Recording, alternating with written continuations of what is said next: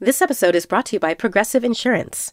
What if comparing car insurance rates was as easy as putting on your favorite podcast? With Progressive, it is. Just visit the Progressive website to quote with all the coverages you want. You'll see Progressive's direct rate, then their tool will provide options from other companies so you can compare. All you need to do is choose the rate and coverage you like. Quote today at Progressive.com to join the over 28 million drivers who trust Progressive. Progressive Casualty Insurance Company and Affiliates. Comparison rates not available in all states or situations. Prices vary based on how you buy. I'm Tanya Mosley. In 1987, my sister Anita vanished without a trace. Decades later, thanks to DNA, we found her. But that's only the beginning of the story. She Has a Name is a new audio documentary that explores the search for redemption, confronting trauma, and healing in the face of unimaginable loss. Subscribe now to Truth Be Told presents She Has a Name, where every revelation brings us closer to the truth.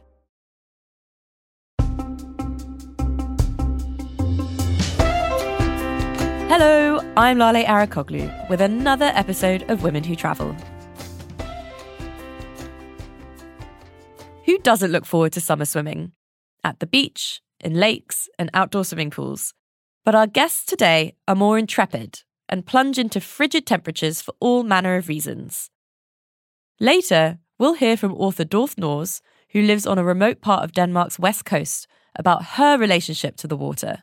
But first, an author and podcaster who made it her mission to swim in every tidal pool in Britain over the course of a year. Cold water swimming gives you an amazing mental clarity that I had not been able to get through running, mindfulness, meditation, yoga. And suddenly I found this thing that was able to deliver me a little bit of peace and quiet from my grief. When you get in a pool, whether that's the sea, a tidal pool, a swimming pool, you can have a splash around and be a child, and that's amazing and that's beautiful. And all of us need to do that more. Maybe the other thing all of us need to do more is put our heads underwater and scream a little bit as well. Freya Bromley's The Tidal Year, a memoir of grief, swimming and sisterhood, came out in May. Grief was something I needed to experience, but in a safe place. And then suddenly I found tidal pools and became a bit obsessed with them. Freya's memoir is about sharing her swimming adventures with her friend Miri, and she examines how their friendship deepens because of it. When I first met Miri, we met on a swimming holiday, actually. It was a group of 10 complete strangers, and it was honestly love at first sight, and we just became completely obsessed with each other and the closest of friends. Miri has lost her sister. Freya's brother, Tom, died of cancer in 2016 when he was 19.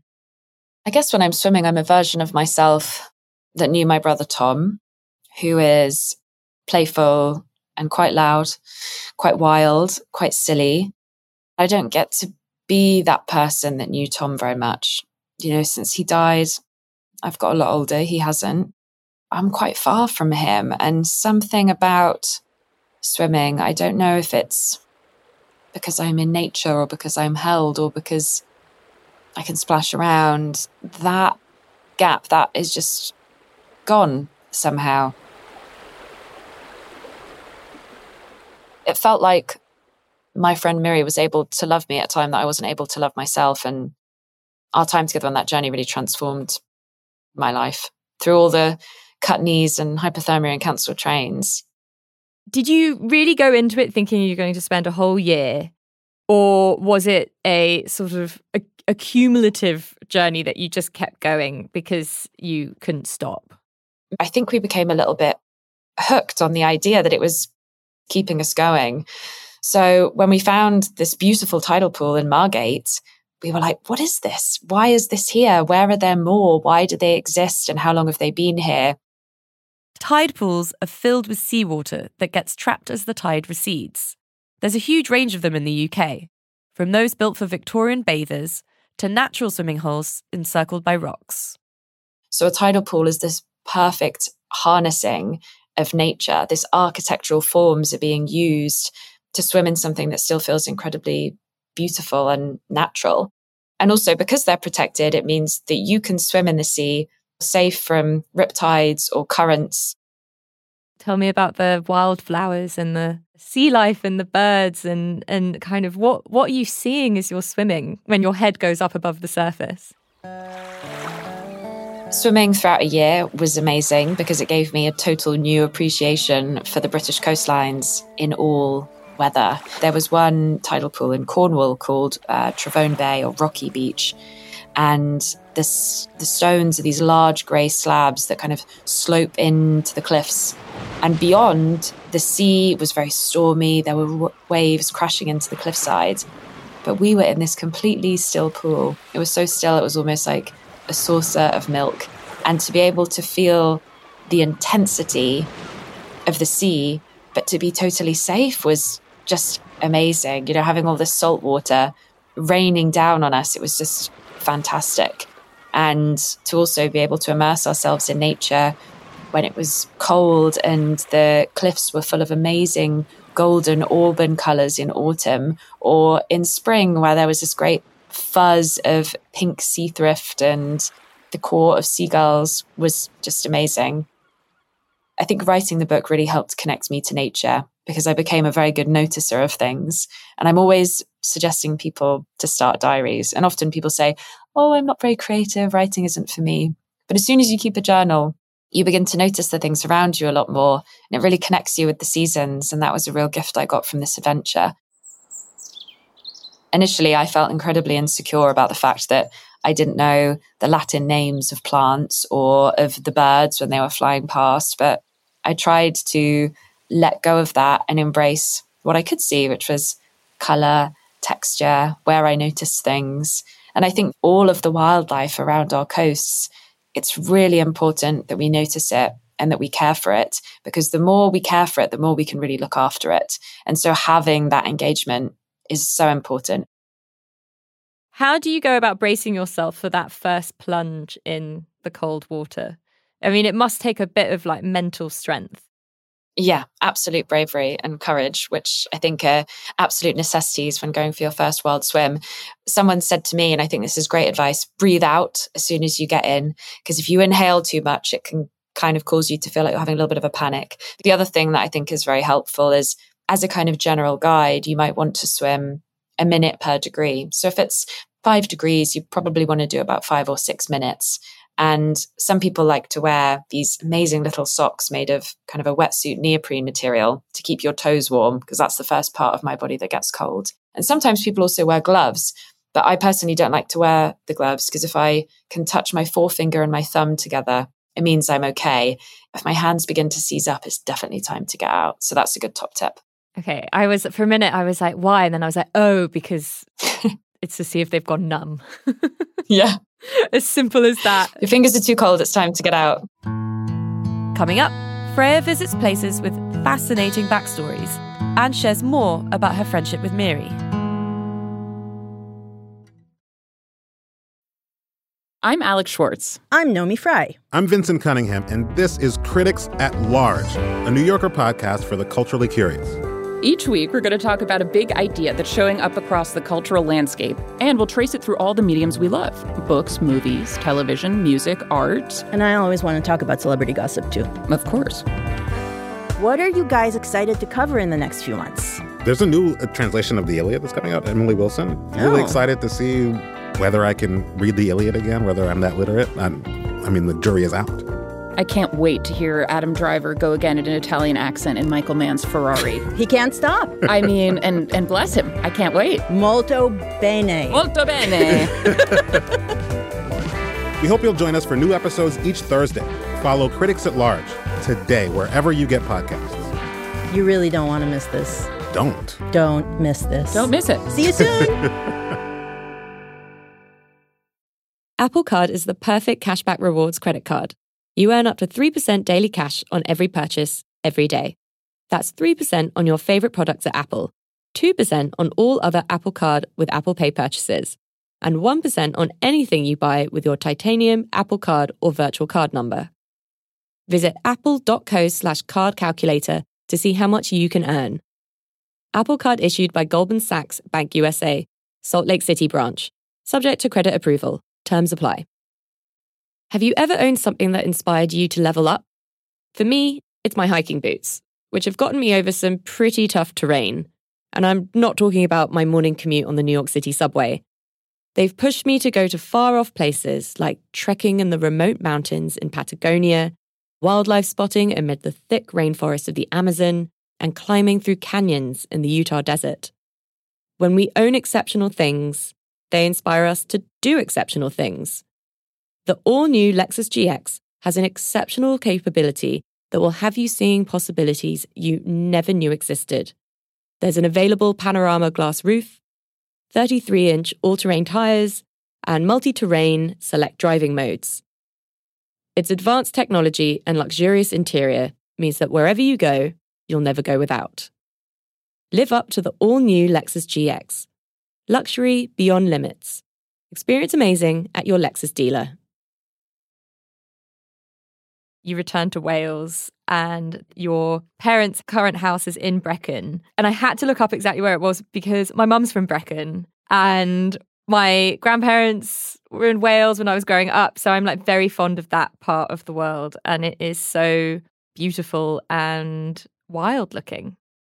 It is so wild, and they do such a good job of keeping it that way. People really take care of the nature there and are really involved and invested in it. You know, you walk along the river and there are signs telling you what kind of flowers you might be seeing, or saying, you know, don't shake this one because actually it's going to spread all of its seeds everywhere. And I love that as soon as it gets as hot as it is now, I know that back home, everyone will be in the tarns in the top of the mountain. I don't know if you've ever been swimming at Keeper's Pond, but people have a really beautiful relationship with nature there. So I'm pleased to hear that you like it too.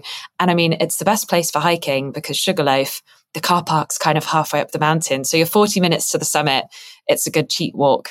I have gone on family walks on the Sugarloaf before. And for listeners who aren't familiar with Brecon and Wales, the Sugarloaf is named so because it is this very strange shape. How would you describe it? Like a little bun on top of the horizon, and it just looks sweet and delicious and perfectly formed at the top, like a lovely little sugarloaf, I guess.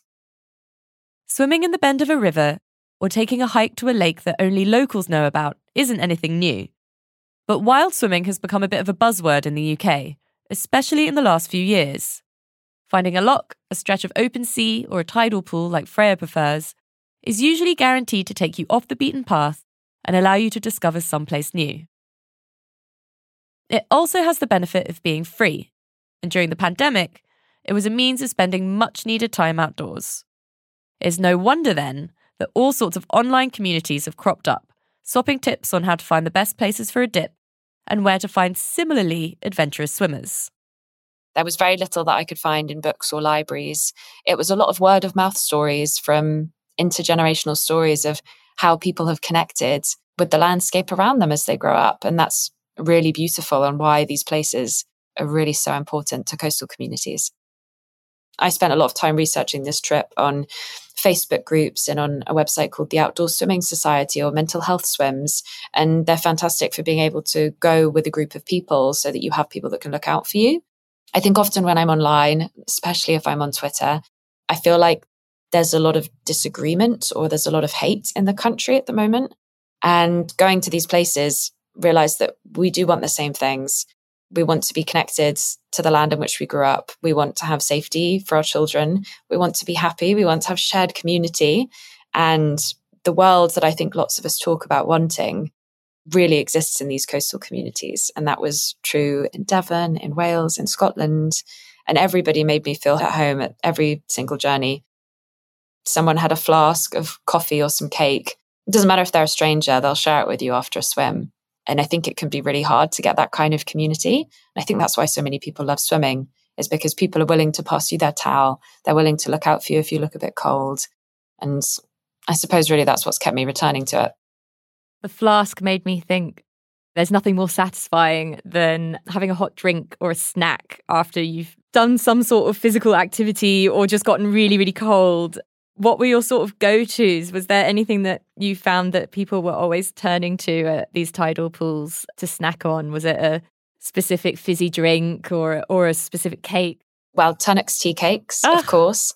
Also, Caramax bars, flasks full of tea, and people often bring like a Tupperware full of homemade banana breads. When we were in Scotland, we had amazing fish stews from a van that was just around the corner. And it's lovely to be warm and cozy and share these treats. But my top tip is that I have a very small miniature hot water bottle that on a very cold day manages to somehow stay warm. And it's lovely to be able to have that after a swim, but also press it against the stomach of a stranger and offer your hot water bottle for a moment for a little bit of recharging.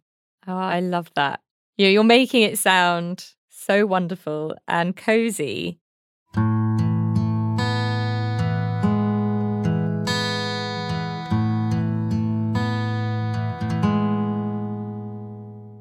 You mentioned that there's a lot of local history wrapped up in them, and some of them have really fascinating stories. Tell me about Witch Lake in Scotland, because that one really captured my imagination.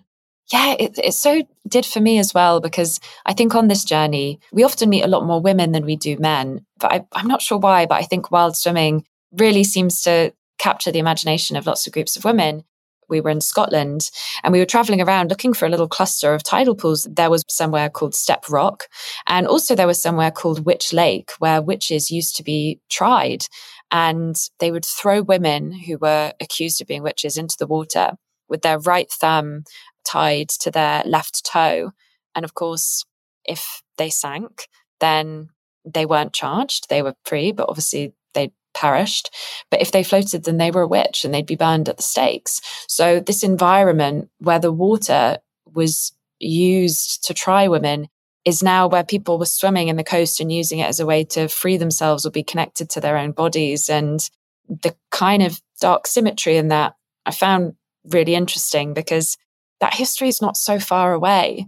And the connection to the landscape there, they've got these amazing long black jagged rocks that almost look like witches' fingers. There's something quite spooky about it that I was very moved when we visited.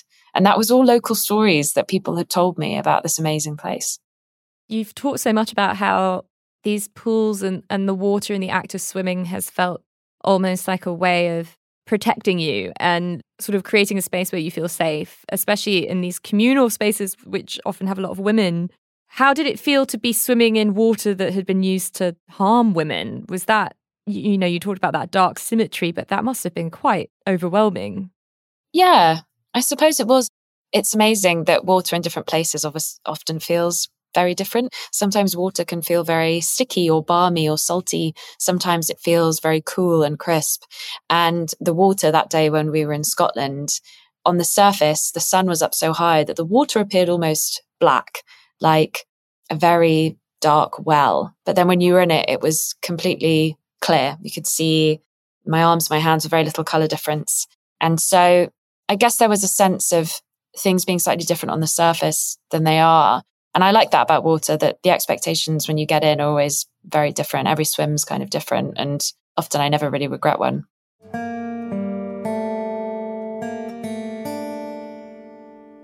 As you became better at noticing things and seeing things, and as you wrote this book, do you feel like at the end of this journey and at the end of writing the book, do you think you discovered what you were searching for, or do you think it just opened up more possibilities? Opened up more possibilities, for sure. I thought that I would do grief so well by doing all of this cold water swimming that I would be fixed by the end of this adventure. And I haven't got to that feeling. I feel better. I have a lot more compassion for myself. I feel like I really appreciate what a brave person I am. And I'm glad that I don't feel fixed, because that would be feeling quite far away from Tom. So I'm okay to be here, but what I set out to do and the feeling that I have with me now, it may be quite different. But I think what I've also come to appreciate is how wonderful it is that when you go for a swim, there are lots of other people that have their own stories that are also trying to be really well. And they're outside, whatever time of year, whatever the weather, making that commitment. And that's really nice, and something that I need to remind myself to do a lot more.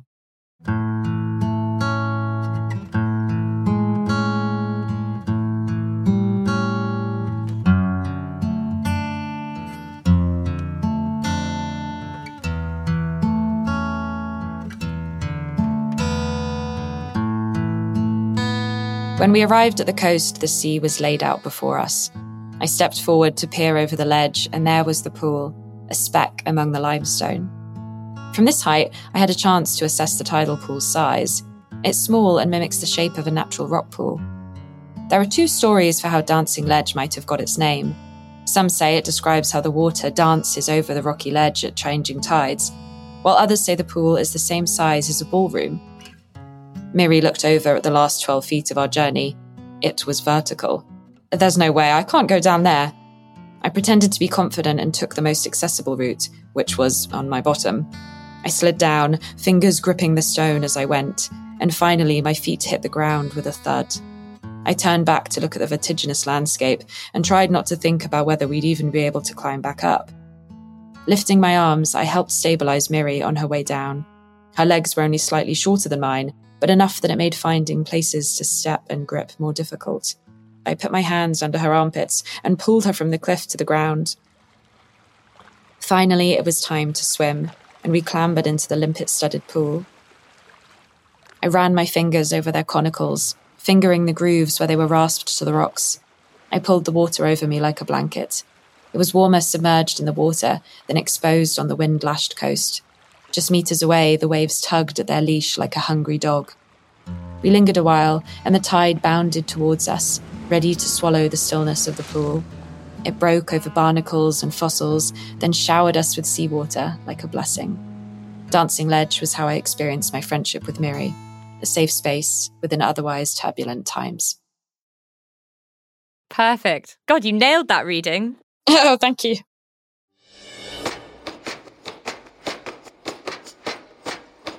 After the break, Dorthe Nors on swimming in Scandinavia on long midsummer days. And she dishes on some nude bathing on a writer's retreat.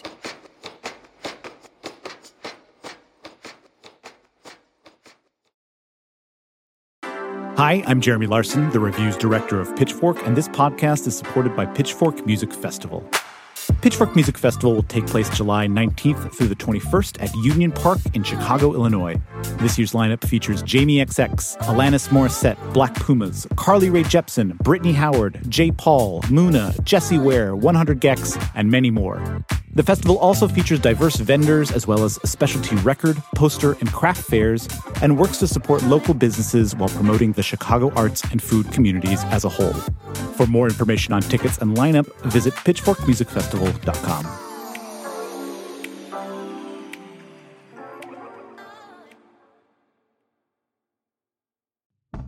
I'm Tanya Mosley. In 1987, my sister Anita vanished without a trace. Decades later, thanks to DNA, we found her. But that's only the beginning of the story. She Has a Name is a new audio documentary that explores the search for redemption, confronting trauma, and healing in the face of unimaginable loss. Subscribe now to Truth Be Told presents She Has a Name, where every revelation brings us closer to the truth.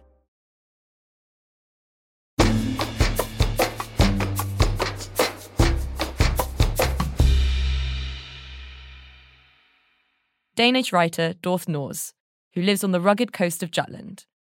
In the short story collection that I wrote called Wild Swims, there is a woman in Copenhagen who dreams of swimming in a moat because she longs to go to a true landscape. And she's walking around Copenhagen finding wild places to swim, but there are people everywhere. And so she goes to a swimming pool and finds out that the wildest thing you can swim among is human beings because they're crazy.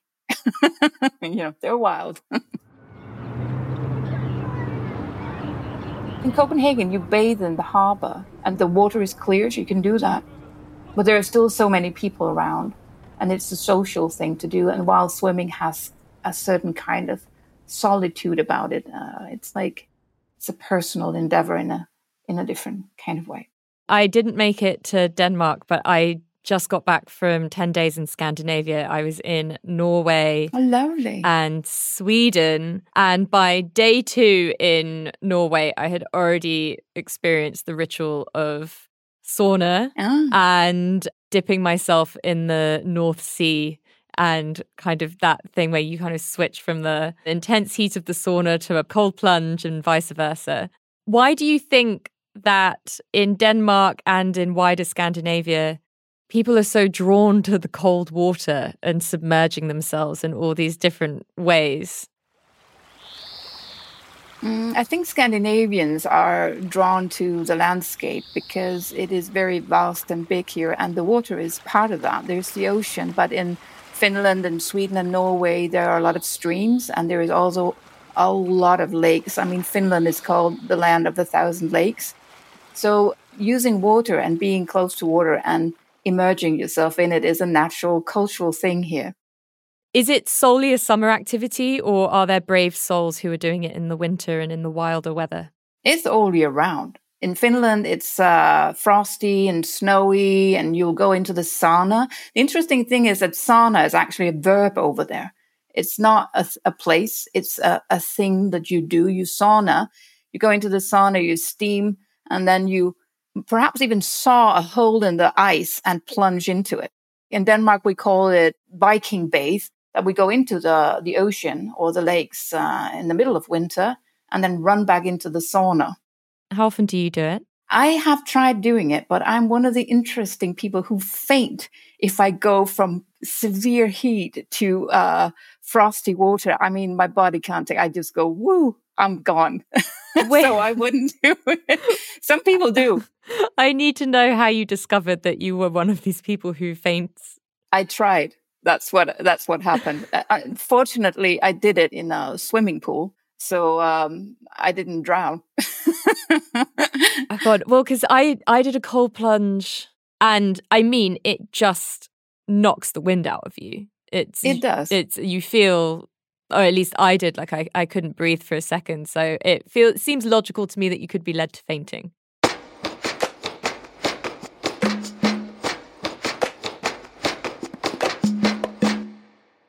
I use the lakes and the fjords all through summer. My favorite place to swim or wild swim is a lake called Hell Lake or Lake Hell in Denmark. It's 30 meters deep. It's in the most pristine, beautiful landscape with a lot of trees and hills. And when I go swimming there or bathing, there will be kingfishers and all kinds of birds that sort of surround you, and there are no people. It's just you and this landscape.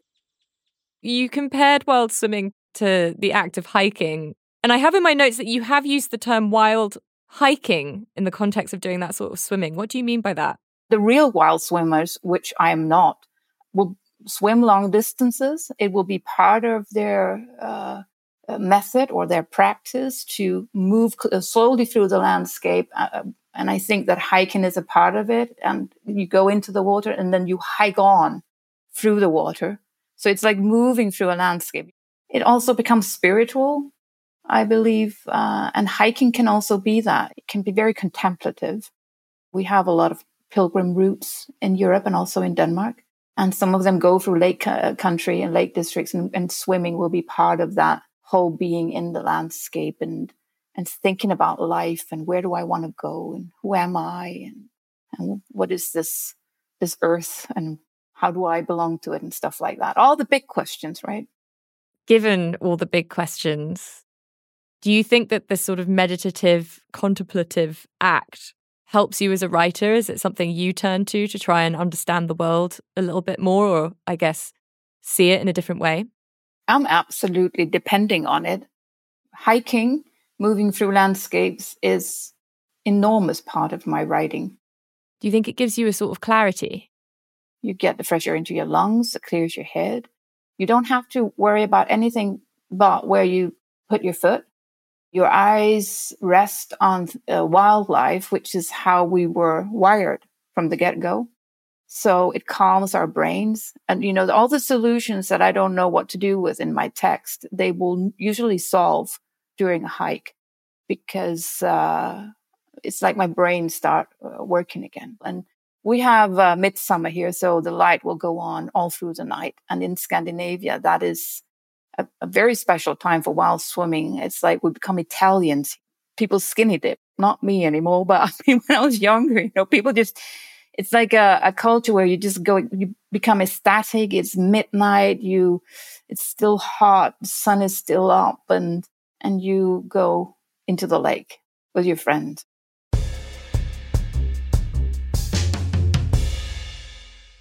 I was once at a writer's retreat close to the lake, and the culture occurred among the Danish writers to go skinny dipping. I mean, drinking and skinny dipping. And I was sitting in a residency a little further away from them so I could observe them. They were naked morning, noon, and night, and they were walking past my window. I usually say I've seen the genitalias of the most famous Danish writers, and I'm not sure that I can ever erase that from my memory, and I kind of wish I hadn't. And I'm assuming that you are far too classy to share the names of who those authors were on this podcast. I will never share the names. I will never. I went to Japan a few years ago, and obviously onsen culture is very prevalent there, and you have to strip off to do it. You can't enter those spaces without being butt naked. And I needed to do it for the story, but it wasn't easy. I actually found it it was a mental process to get to the point where I could do it. I didn't participate in the skinny dipping, but I did go swimming with them in my bathing suit, because if I was younger, I might have done it. But I've become a little famous writer in Denmark, and I don't want them to remember me like I remember them. You had a nice time. So. Yeah, I don't know. I would rather have been able to remember their faces than all the rest.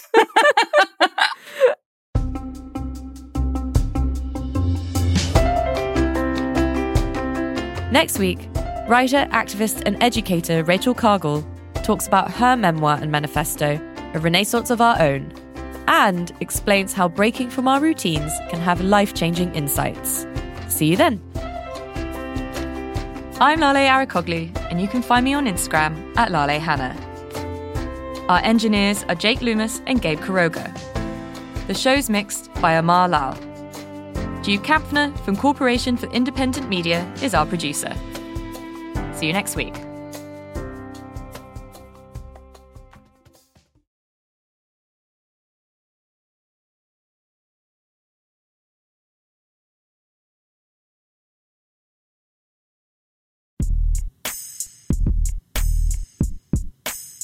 Do you sometimes wake up with the desire to understand the seen and the unseen forces guiding you through this life? And are you ready to begin uncovering the impact of these forces in your day-to-day? Do you feel that you could use a little push, a little oomph, or maybe even a little juju to be reminded of your power within your ancestors to truly understand you? Well, child, if so, it sounds like you need a Little Juju podcast in your life. Hey, bays, I'm your host, Juju Bay. Welcome, Aquaba, bienvenidos to the Womanist Witchy Insight Show, diving deep into the Black healing journey, pop culture juju, and the ancestral spiritual systems that can help get us free. So please come on over and join the ALJ Pod family. New episodes drop every single Wednesday, and you can listen wherever you get your podcasts. I'm Tanya Mosley. In 1987, my sister Anita vanished without a trace. Decades later, thanks to DNA, we found her. But that's only the beginning of the story.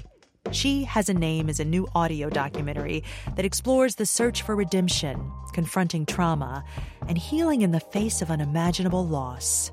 Subscribe now to Truth Be Told presents She Has a Name, where every revelation brings us closer to the truth.